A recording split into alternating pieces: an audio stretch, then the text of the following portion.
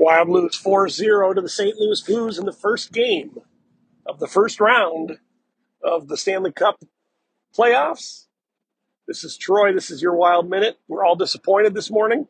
Hockey hangover, late night game last night, expectations high, anticipation was immense, intensity was incredible from what I hear out of XL Energy Center, and then the Wild flopped. Now, this isn't the same Wild team we've seen in the past, but it is a Wild team that's had problems on the power play and the penalty kill all season long.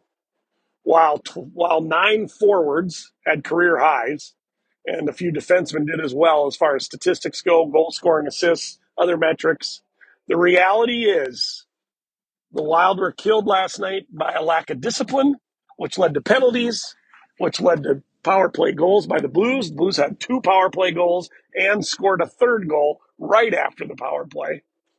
So basically the penalty kill gave up 3 goals. And then the Wild power play was 0 for 6 in nearly 11 and a half minutes of 5-on-4. They mustered 10 shots during that time, but the special teams unit couldn't break through, couldn't solve Ville Husso. So here we are. Wild trail 1-0. They practice today, game 2 tomorrow night at the X. Not going to sugarcoat it. There was not one player that stood out last night. Not one. Not a forward, not a defenseman, not a goalie. Of all of them, I think Kevin Fiala probably had the best game, although he, like so many players, seemed to be gripping the stick a little too tight. It really did seem like the team was a little nervy last night. Doesn't excuse the loss by any means. The Wild are not this lesser of a team compared to the Blues. That's what's mind-boggling about how the Blues are now 13-0-2 in their last 15 against the Wild. It's not like the Blues are this Goliath and the Wild are David, just putting a stone in the slingshot, firing away, hoping for divine intervention so they can win. That's not the case. This is a good Wild team. The room is good, the defense is sound, and they're 3 lines deep. So that's what makes this so confusing. The nonsense on Twitter is nonsense. The nonsense about the Vikings and the Wolves and the Wild, there's no magical elixir here. There's no hex. There's no dead goat buried in some field 100 years ago that put a pox on the Minnesota sports fans. This is the 2021-22 Wild. They're a top 10 team in the NHL. They played in the best division in the NHL. And they came out with one of the best records in the Western Conference. So they need to regroup, and they need to get back at it. A lot of questions.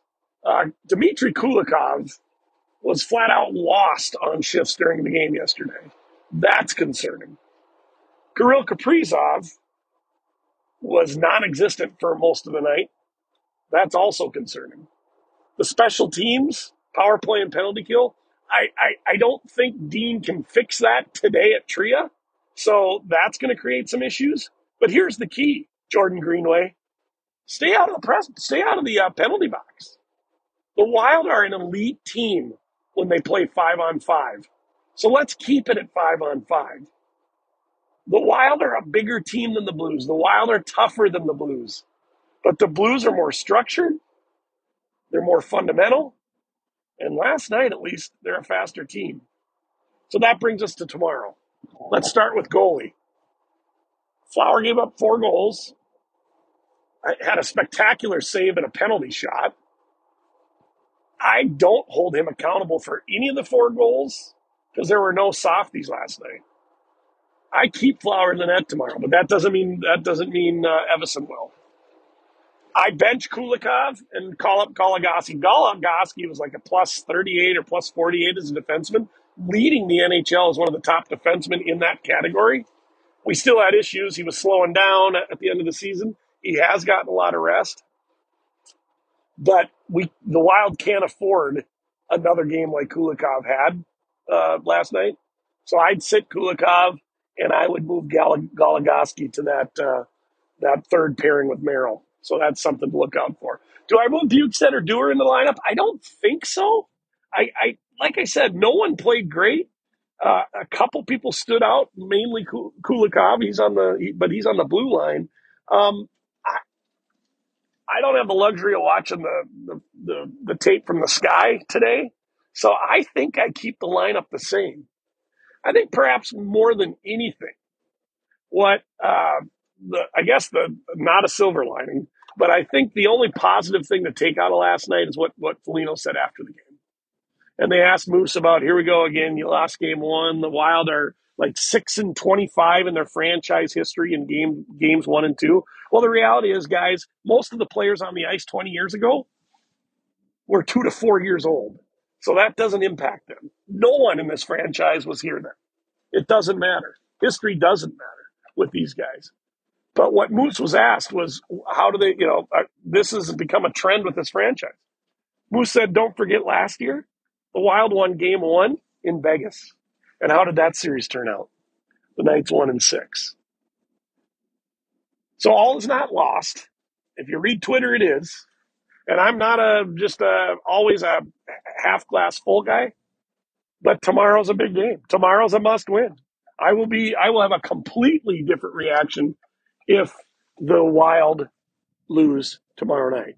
Because then they're down 0-2 and they go to St. Louis, backs against the wall, world against them, blah, blah, blah, blah, blah. That's a hole that can be dug out of, but it's going to be pretty tough. But let's take this one game at a time. Let's go to tomorrow night. Let's see what happens. This is Troy. You know who I am. You know where I am. I'm on Spotify. This is the Wild Minute. You get your daily fixes here. We do pregame, we do postgame. For the late starts, we're probably going to do morning post games. Subscribe, like, listen, love, follow, friend, tell your friends. This is the one-stop shop for your quick couple of minutes on what's going on with the Wild, so you're ready for the next game and you look back at the last game. All's not lost. The Wild trail 1-0. This is going to be a long series. We're going to be here a week from now talking about these same things. So the Wild need to move forward, tweak a couple things, and see if they can stay out of the penalty box tomorrow and tie this series up at 1-1 and go to St. Louis for Game 3 Friday night. This is Troy. This is your Wild Minute.